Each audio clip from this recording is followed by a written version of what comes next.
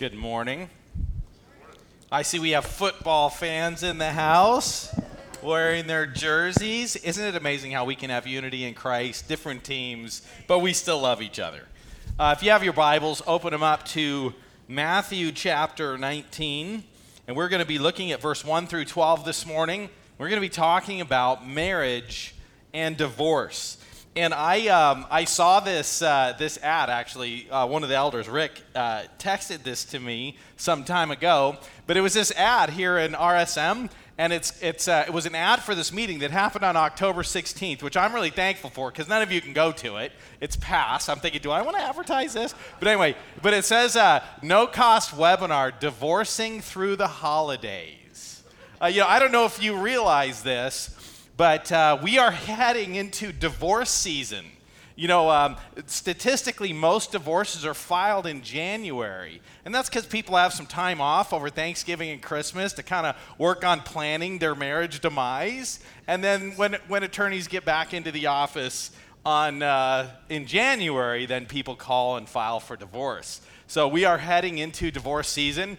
God's timing is just perfect that we have hit this topic. Divorce can be a very sensitive thing, and a lot of times there's people that they don't want to mention it because they're afraid of how it will potentially impact people or how it would make people feel.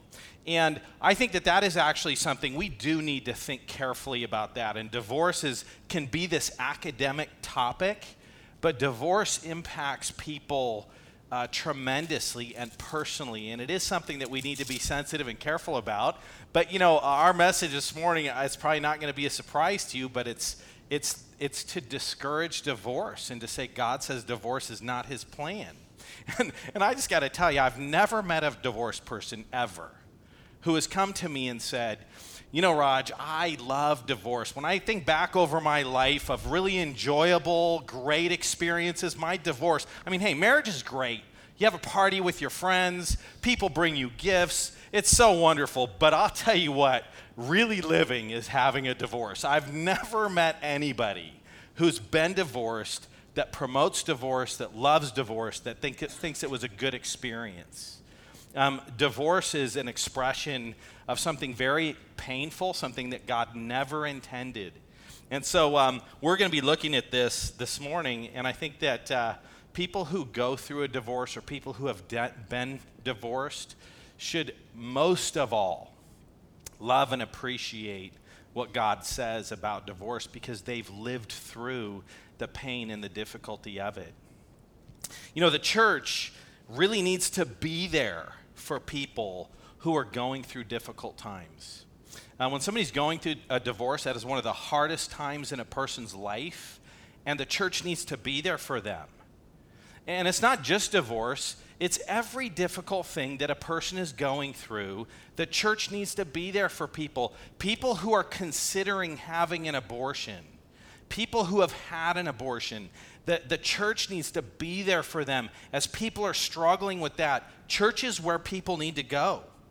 People struggling with sexual purity issues need to come to church. They need the encouragement, the help, the support of the church. People who are struggling in their marriage, they're married and they're having conflict and they're having difficulty and they're not getting along.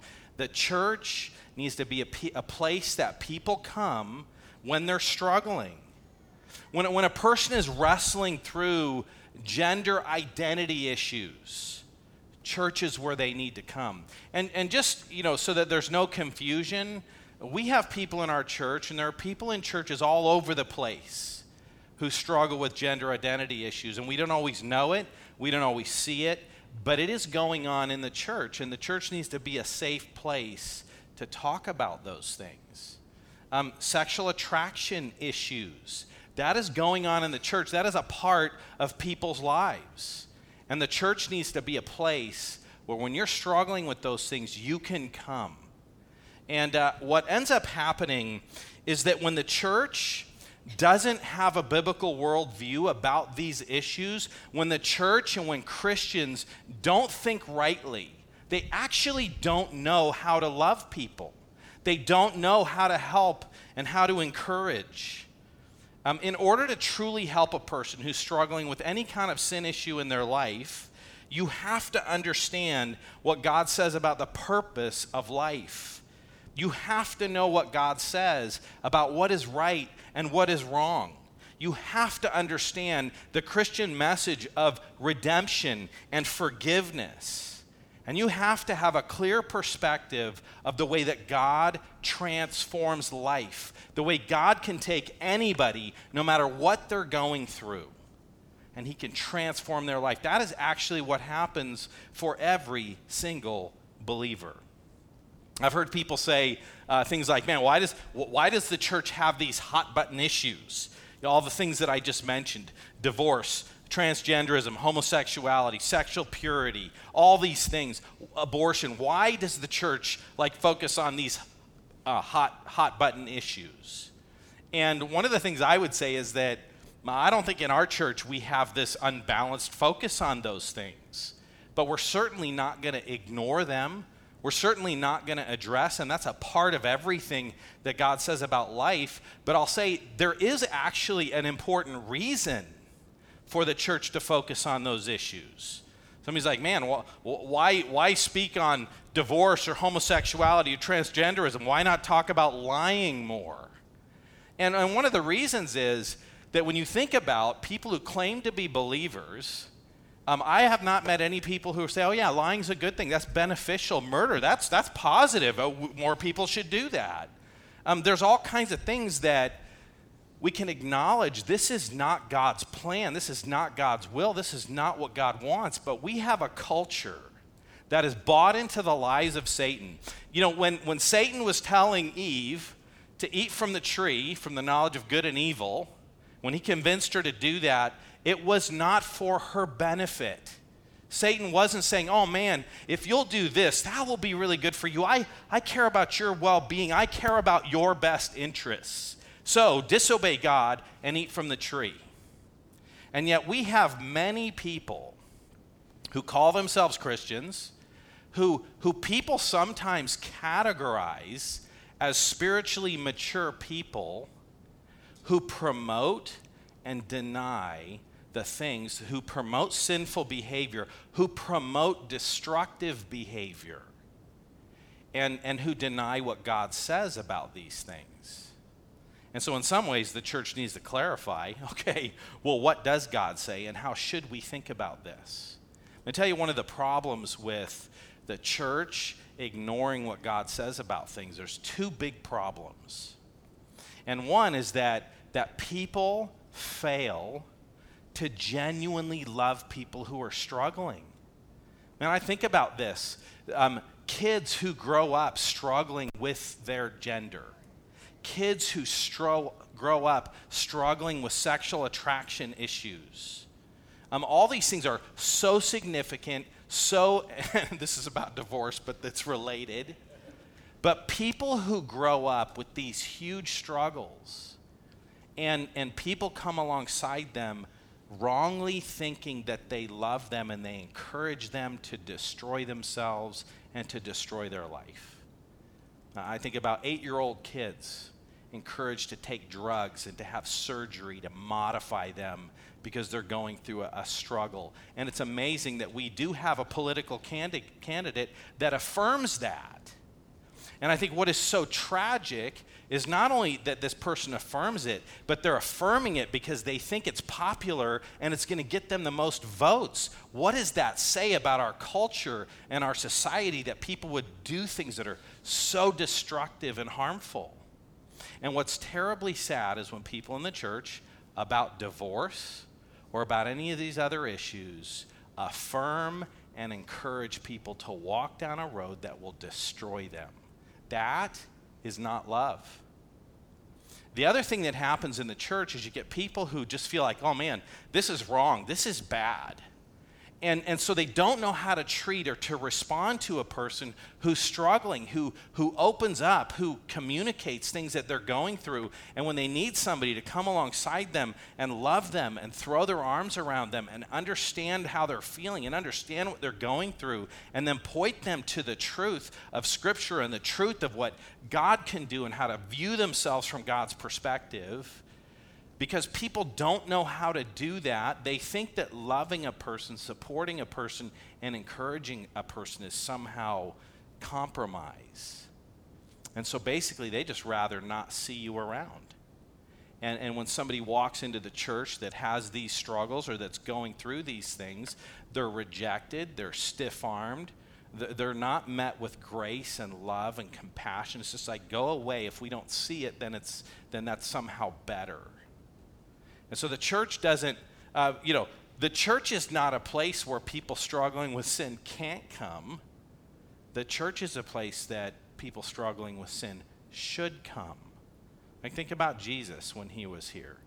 Didn't ever compromise God's truth. But he ate with tax gatherers and with sinners. And there were plenty of people that were offended by things that Jesus said. Hey, it got him killed. But there were also people who were hurting, who were struggling with sin. Jesus stepped into their life. He loved them. He cared for them.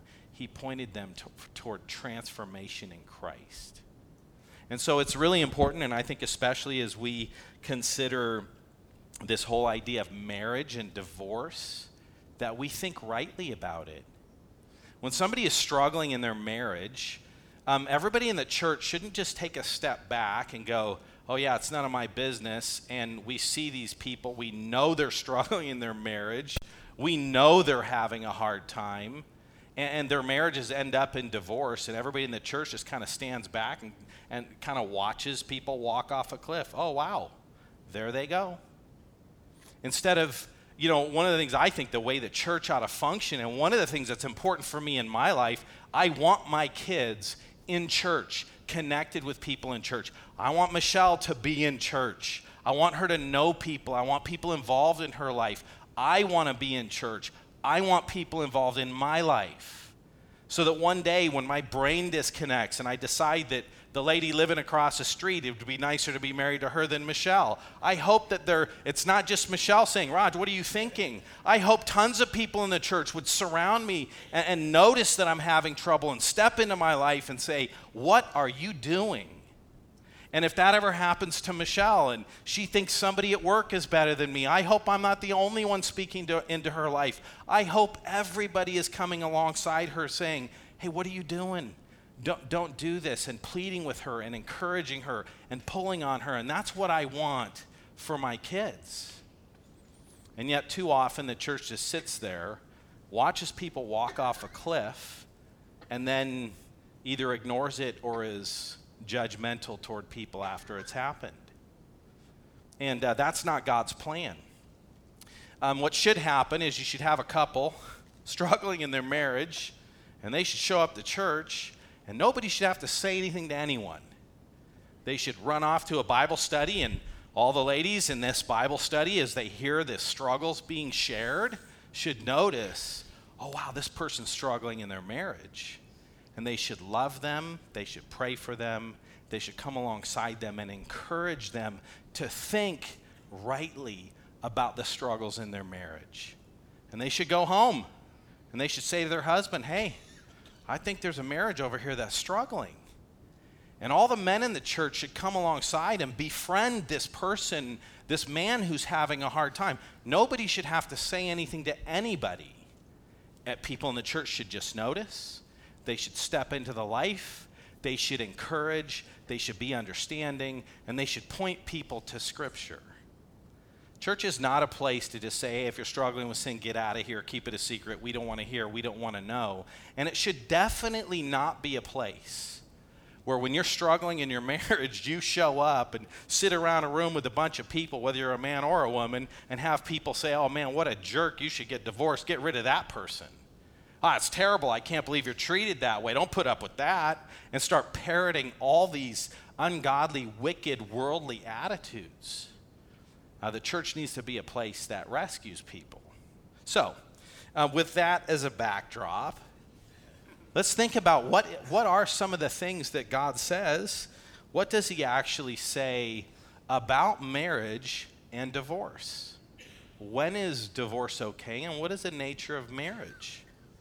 So just to give us a context, which this fits perfectly into this whole issue of divorce, Matthew 18, verse 1 through 6 says, do not cause other people to sin.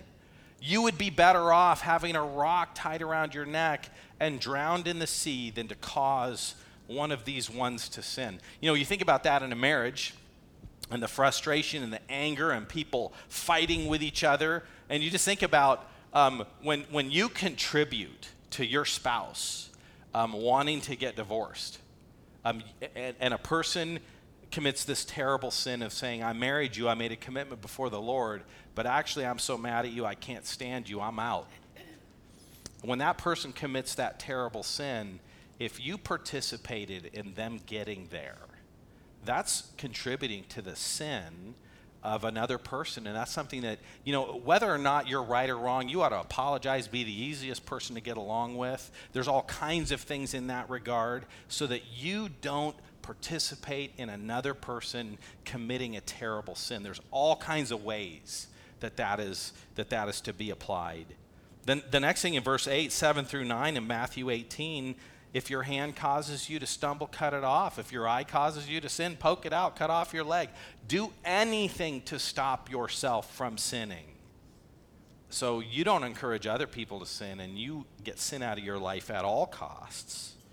And then Matthew 18, verse 13, just talks about the fact that God is the rescuer.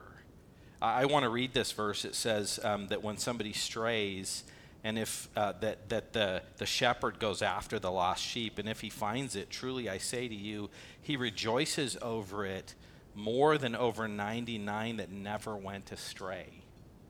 Like one of the reasons that people don't want to talk about divorce in the church is they feel like they're stigmatizing people. Well, if you've been divorced, then you're a bad person. That's so ridiculous that anybody would think. By the way, anybody who thinks that way about themselves or anybody who thinks that way about other people doesn't actually understand Christianity, doesn't understand forgiveness. Every single one of us has issues, a sinful history, a sinful past. And that's the whole thing coming to Christ. Jesus puts together broken lives. There's no stigma to anything. If there was, I mean, we all have all kinds of stigma. That's part of the humility of coming to Christ and saying, it's not about me, it's about you.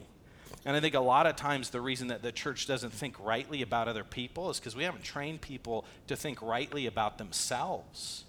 You know, I think about 1 Corinthians 6, verse 9 through 11, where it just says, neither fornicators, nor adulterers, nor the effeminate, nor homosexuals, nor revilers will enter the kingdom of heaven. Just lists this whole long list of sin, and it just says none of these people go to heaven. And if we look at that list, we'd all be on it somewhere. But then it says, and such were some of you, but you were washed. This whole idea that we don't know, the church is made up of people who were that. But Christ came into our life and he changed us. And when we understand that about ourselves, we'll actually know how to help other people struggling with these same kind of sins. So let's jump into Matthew chapter 19, and let's start reading some of these things. So Matthew 19, 1 through 12. The first thing we're going to look at is the setting, and we're going to see two things in this, the first couple verses. We're going to see truth, and we're going to see love in these first two verses. And, you know, there's so many people who think that they're going to choose between truth and love. I'd rather tell the truth than love people. And you have other people say, I'd rather love people than tell the truth. And that is such a false dilemma. If you try to love people without truth, you're actually not loving them. And if you try to tell people the truth without love, you're actually misrepresenting God's truth, because those two things always go together. So let's consider this. It says in verse 19, chapter 19, verse 1, now when Jesus had finished saying these things, this is his preaching in Matthew 18, he went away from Galilee and entered the region of Judea beyond the Jordan, and large crowds had followed him, and he healed them there. So here's a map, and basically Jesus has been ministering up in the Galilee area, and he goes down, and just below Galilee, I didn't write it on the map, but above Jericho, below Galilee was the Samaritan area, and Jews didn't like to walk through that. So Jesus goes around the the Jordan River there into this area of Perea, and this is where people come to meet him. I'm going to show you a picture of a divorce letter. It was found on that little X, like right in this area. They found a divorce letter from the time of Jesus. I'll show you a picture of it. Actually, there it is. This is a piece of parchment that they found, and this was actually a divorce certificate that Jesus is going to talk about. And so in this last phrase where it says, large crowds followed him, verse 2, and he healed them there. There were two things happening in Jesus' healing ministry.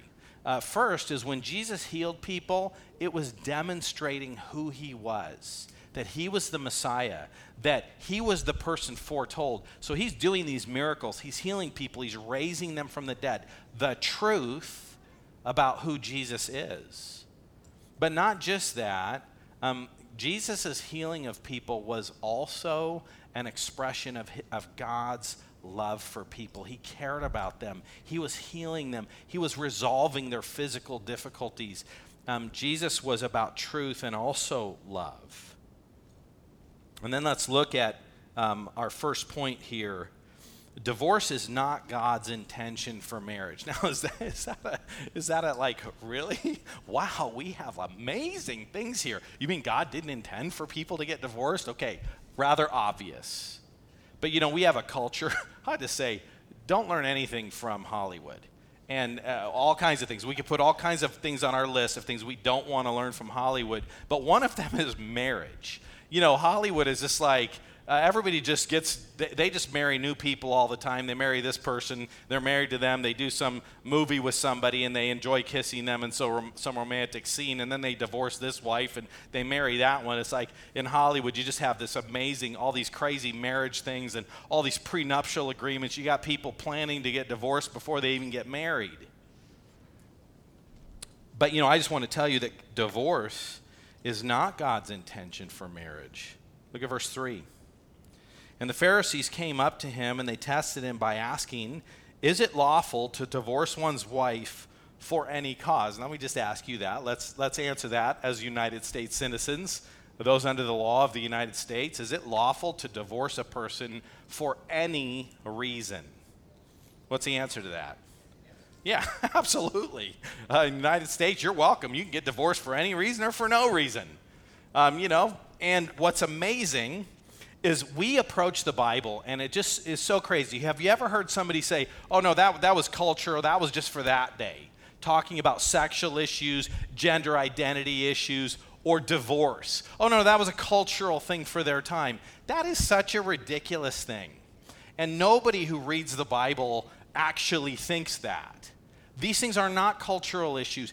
For us, we've seen this huge swing in transgender issues and marriage issues, and we can go back 75 years and go, wow, it was different then. But if you read the Bible, this stuff was going on in the Old Testament. You read about it in Genesis. Homosexuality, people struggling with gender, divorce issues in Jesus' day. The reason that the Pharisees are asking him, is it lawful to divorce somebody for any reason at all? Because there was this huge debate. People felt like you could divorce people for any reason. And they're like, hey, let's ask Jesus this. It was a sensitive issue then. It's not like it wasn't sensitive then and now it's sensitive. No, it was always been a sensitive issue. And so even though things swing in our lifetime, there is nothing new that anybody is dealing with. So they came up and they're testing him. They're going to ask him a question that he cannot answer correctly. If he says yes, you can get divorced for any reason, they're going to go after him for that. If he says no, you can't get divorced for any reason, they're going to go after him for that. So they're asking him what they believe is a no-win question. And so then Jesus answers, and I think it's pretty important for us to consider his answer. Now, Jesus answers in verse 4, and he says, have you not read? Have you not read? That was Jesus' response to the Pharisees over and over. You want to know what he didn't say? Jesus did not say, Who knows what God says? I mean, there's no really way to know what's right or wrong. We can't know. He didn't say the Bible's so unclear. Who knows what God thinks about this? He did not say, well, everybody has their own interpretation. Well, what does it mean to you and what does it mean to somebody else? Jesus expected people to read the Bible and to know what it says. And that's another cultural thing that we think everybody could just, well, the Bible means different things to different people. Baloney. The Bible means exactly what God intended it to mean, and the Bible is understandable. You can read it and figure out what it means. That doesn't mean everything's easy. That doesn't mean that there's nothing that we have to work hard to try to figure out. But Jesus' teaching on divorce is not confusing. It is not hard to understand. The most controversial issues in our culture have nothing to do with whether or not the Bible is clear.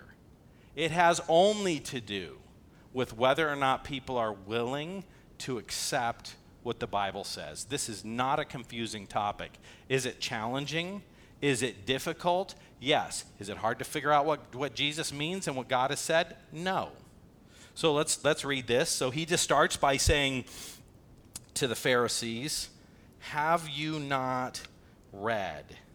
So he expects them to have read, and he says that he who created them from the beginning made them male and female. And he said, therefore a man shall leave his father and mother and hold fast to his wife, and the two shall become one flesh. So they are no longer two, but one flesh. What therefore God has joined together, let man not separate.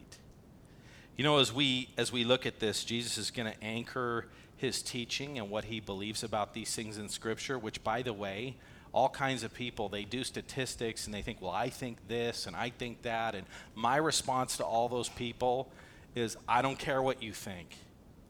And when I'm talking to people, there's people sometimes that because I'm the pastor, they're worried about what I think. And what I tell everybody I talk to, who cares what I think? What I think and what you think mean absolutely nothing. God's not coming to the United States and saying, hey, let me take a vote to see what's right or wrong. God just says what's right or wrong. It's our job to figure out what he's saying and conform ourselves to that. What other people think does not matter. If we hold an election and people vote something different than what Scripture says, means absolutely nothing. We stand on the truth of God's word. And so Jesus is going to say some things, by the way, which clarify all kinds of things. And, you know, so many people say, oh, Jesus never addressed these issues. In this one verse, Jesus addresses all kinds of cultural issues, which we could spend weeks on each one, and we'll just try to go quickly through them. Have you not read that from the beginning he made them male and female, and said, therefore a man shall leave his father and mother and hold fast to his wife, and the two shall become one flesh. Jesus quotes Genesis. And the very beginning of the Bible, he just says, hey, you want to know about marriage? Read what God wrote in Genesis. So the first thing you need to understand about marriage is that God made it. It's his thing. He defined it. He invented it. He who created them from the beginning. So we can go back and study Genesis and learn a bunch of things. Who is marriage for? That's a very simple question, and Jesus answers, he made them male and female. And then he said, a man shall leave his father and mother and cleave to his wife. Like it is not confusing what God's intention for marriage is. And people who say Jesus never addressed these issues are wrong. Jesus just addresses it right here.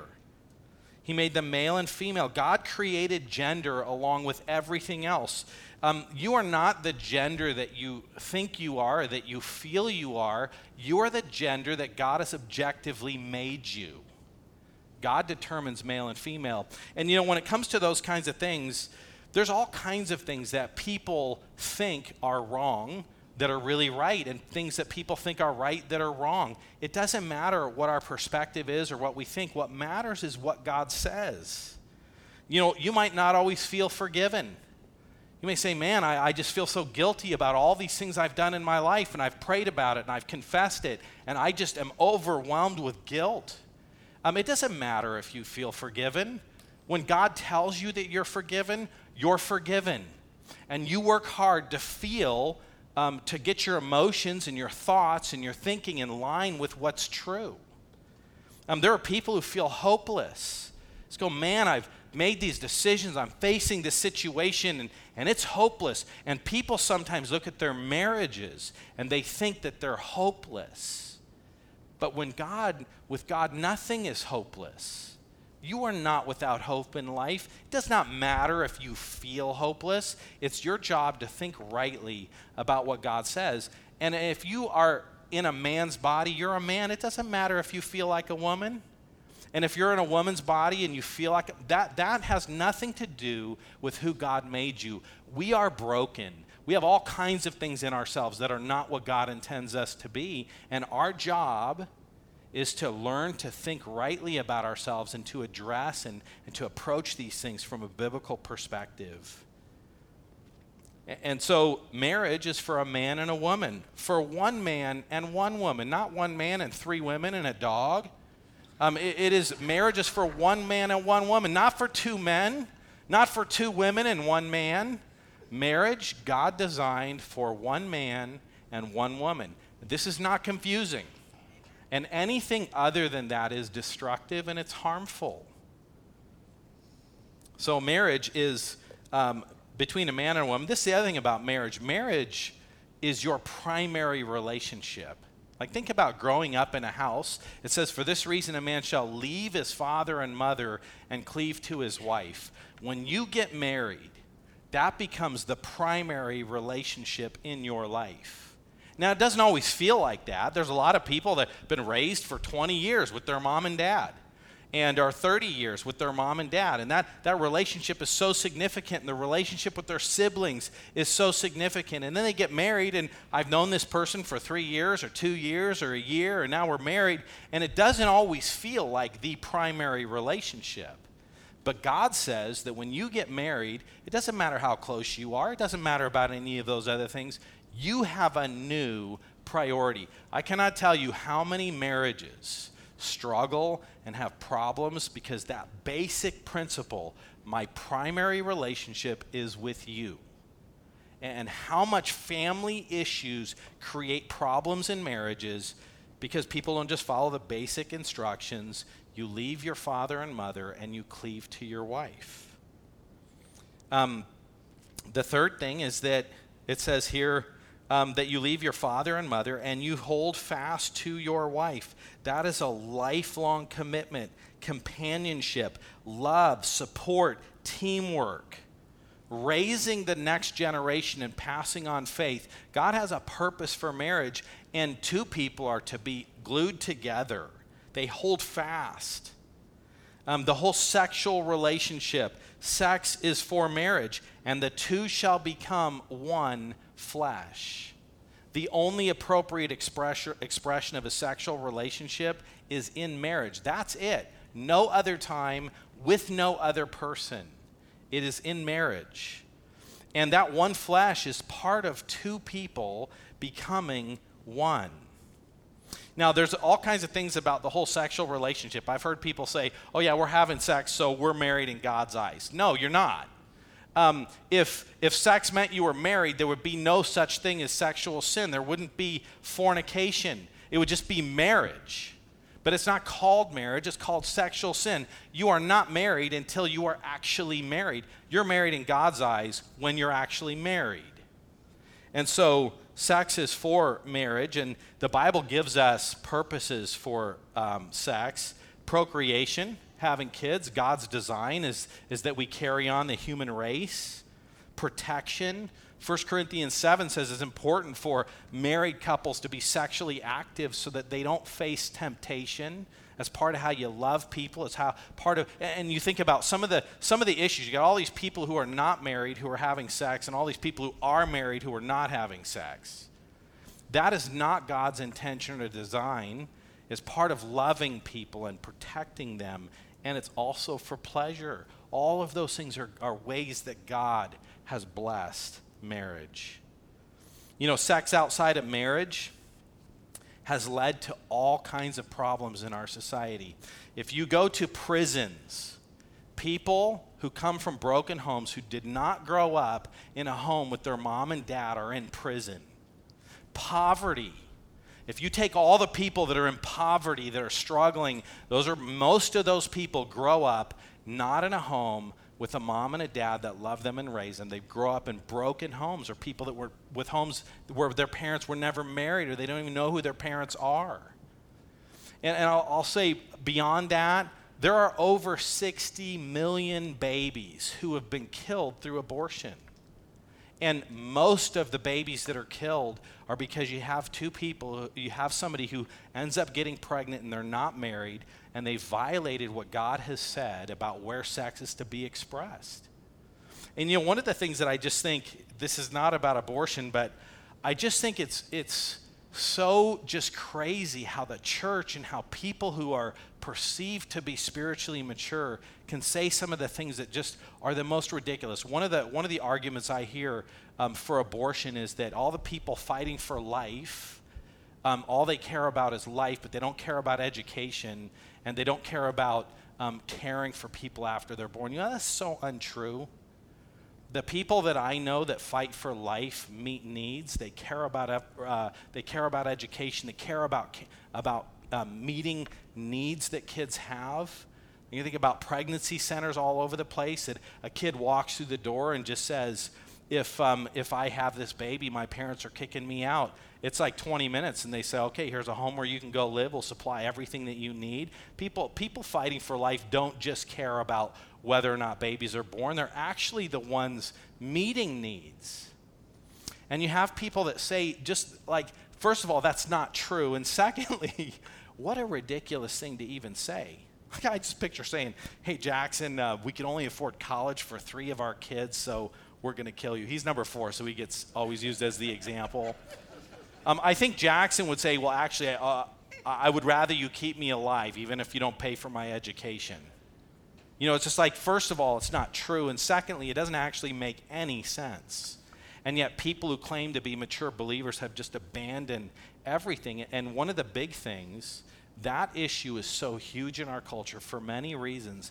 But one is because people don't approach marriage the way God says that we should approach marriage.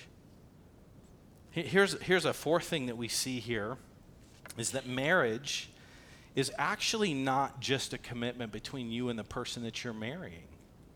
More important than that, it is a commitment before God. It says here, Jesus goes on, and by the way, this is Jesus talking. Like, we don't have to have a debate about who said this or any of that kind of stuff. Jesus says this. Jesus is God. Jesus made the world. Jesus made you. Jesus made marriage. What Jesus says is, without question, the truth. And so he says, what God has joined together, let man not separate. You know, what an incredible emphasis. Now, I want to just talk about commitments. And a lot of people, like, there's all kinds of weird things that happen where people are married and, "Oh, you shouldn't have got married," and, "Well, should I get divorced now?" You know, when you make a commitment, whether or not it was the right commitment to make, when you make the commitment of marriage, you're married. And even if you did something that you should not have done, the moment you get married, that is a commitment before God, and you, at that point, need to honor God in that commitment. Do you remember when Joshua was going in, God said, "When you go into the land of Canaan, you are to kill every man, woman, and child. You're to destroy everything. This is my judgment. I don't want people to think that you're going into the land so that you can be rich. I want everybody to know this is a wicked group of people. They've rebelled against me for over 400 years. They do all kinds of wicked, sinful things, like the things going on in our culture. I've given them plenty of time to repent. They didn't repent, so I want you to go in there, and you are my instrument of judgment on those people." And you guys remember the story, right?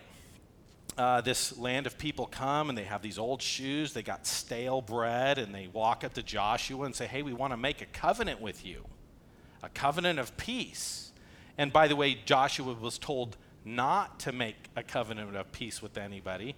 And so Joshua makes this covenant of peace. And then later he finds out they were pretending. They deceived him. They didn't come from far away. They actually lived there. And you know what God says? Don't you dare break that commitment, that covenant that you made. And actually, later on, King Saul, like generations later, Saul tries to kill those people and wipe them out. And God judges Israel for breaking the commitment that they made, even though it was a commitment they should not have made, even though it was a commitment that they had a responsibility to ask God before they made the commitment. And God says, don't you break that commitment. So regardless of your history, regardless of where you are, if you're married, you need to approach your marriage the way God says that you need to approach your marriage. There are so many people that are like, oh man, I sinned and got myself into this mess. I should sin to get myself out of this mess. The problem with all these things is when you disobey God. And the solution to disobeying God is to start obeying God. The solution to disobeying God is to not disobey God in a different way. And so we need to be people that recognize that marriage, what God has joined together, let man not separate. And I want to talk about just for a second, and we're going to end here, and we'll pick up the rest of this next week. But when you think about God's grace and God's mercy, I want to think back to King David and Bathsheba and that whole sin with Uriah the Hittite. 1 Kings chapter 15, verse 5. God is talking about David, and this is his evaluation. He says, David did what was right in the eyes of the Lord and did not turn aside from anything that he commanded him all the days of his life, except in the matter of Uriah the Hittite. Do you remember when we were reading Jesus' genealogy in Matthew chapter 1? Do you remember what it says in verse 6? Giving the genealogy, it says, and Jesse, the father of David the king, and David, the father of Solomon, by who? The wife of Uriah the Hittite. David sinned. He took a woman that didn't belong to him, and then the announcement of the genealogy of Jesus, no, that is Uriah's wife, not David's wife. But you want to know what is amazing? Is that the baby that Bathsheba gets pregnant during that sinful occasion, and God actually takes that baby home. That baby dies as part of the judgment. But the next baby that Bathsheba had is the next king of Israel. It's why he shows up in this list. Solomon, God takes that broken, that sinful situation, that thing that never should have happened. And God is gracious and he's merciful, and David and Bathsheba have a baby that ends up being the one that carries on the Davidic line. So God is gracious, God is merciful, and if you could grab David and Bathsheba and you could say, hey, can we talk about what happened? Can I tell you what David would not say and what Bathsheba would not say? Oh yeah, it's cool. I'm glad I did that. God would forgive me. You know, have you ever met somebody? Yeah, I'm just going to sin and God will forgive me later. That is not what David's heart would have been like. He would have expressed God's mercy and God's compassion and God's grace. But he would have said, if I could go back, I would never do what God said was sinful. And see, in the church, we need to have that perspective. We need to understand God's grace and mercy and forgiveness. We can never threaten people or treat people like, oh man, if you sin, you're out. We're not going to accept you. No, we preach God's grace and mercy and forgiveness, and we love people and we welcome them. It doesn't matter what's happened in your life. God can put it back together, and he can bless you when you're faithful and you love him. But we need to know what God says about what sin is. And we need to diligently teach people not to walk down a path that will be destructive for them. And so marriage and divorce, we need to think rightly about it. And we'll jump in next week and we'll talk about, we'll go through the rest of this passage. You know, one of the things that right now we're going to celebrate the Lord's Supper. And it's one of the things that I'm so thankful for, that Jesus died to save us from our sins, and to bring restoration and to put us back together when we're damaged spiritually, which we all start there, and Jesus makes us alive. And what I am so thankful for is that we don't earn our standing. We don't earn our place before the Lord. Jesus, when he died on the cross, he was good enough for us. We're forgiven because of what Jesus did. We have a hope because of Jesus. 1 Corinthians 15:3 says, "For I delivered to you as of first importance what I also received, that Christ died for our sins according to with the Scriptures, that he was buried, that he was raised on the third day in accordance with the Scriptures." Jesus died for our sins. And so as you eat this bread, the top of this cup, it has a little thin piece of plastic. If you take that off, you can get to the bread. This represents the body of Jesus that was pierced for us. 1 Corinthians 11:23 and 24 says, "I received from the Lord what I also delivered to you, that the Lord Jesus, on the night when he was betrayed, took bread. And when he had given thanks, he broke it and said, 'This is my body, which is for you. Do this in remembrance of me.'" Let's eat.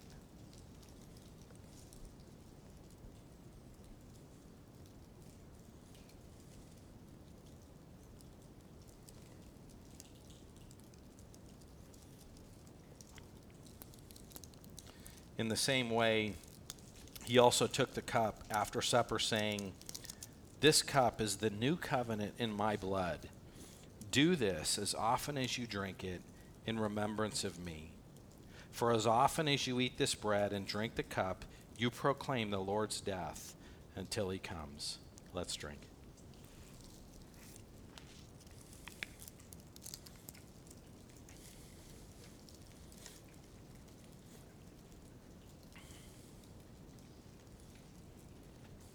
Let's pray. Lord, thank you for what you did in dying for us. Lord, as we consider this whole issue of divorce and remarriage, Lord, you intend that marriage will be for life. And yet, Lord, you have also provided for divorce. There are times when you free people from marriage. And so, Lord, I pray that you would help us to be people that are committed to honoring you, to obeying you. And that, Lord, we would stay married when you say we should stay married. And that, Lord, when you provide for divorce, that we would walk through that as well. And so, Lord, we pray that you would help us to be people that honor you in every way, that think about our lives the way you want us to think about them. Lord, we thank you for just the right standing that we have. Lord, no matter what has happened in our life, we can be right with you because of what you did on the cross. In your name.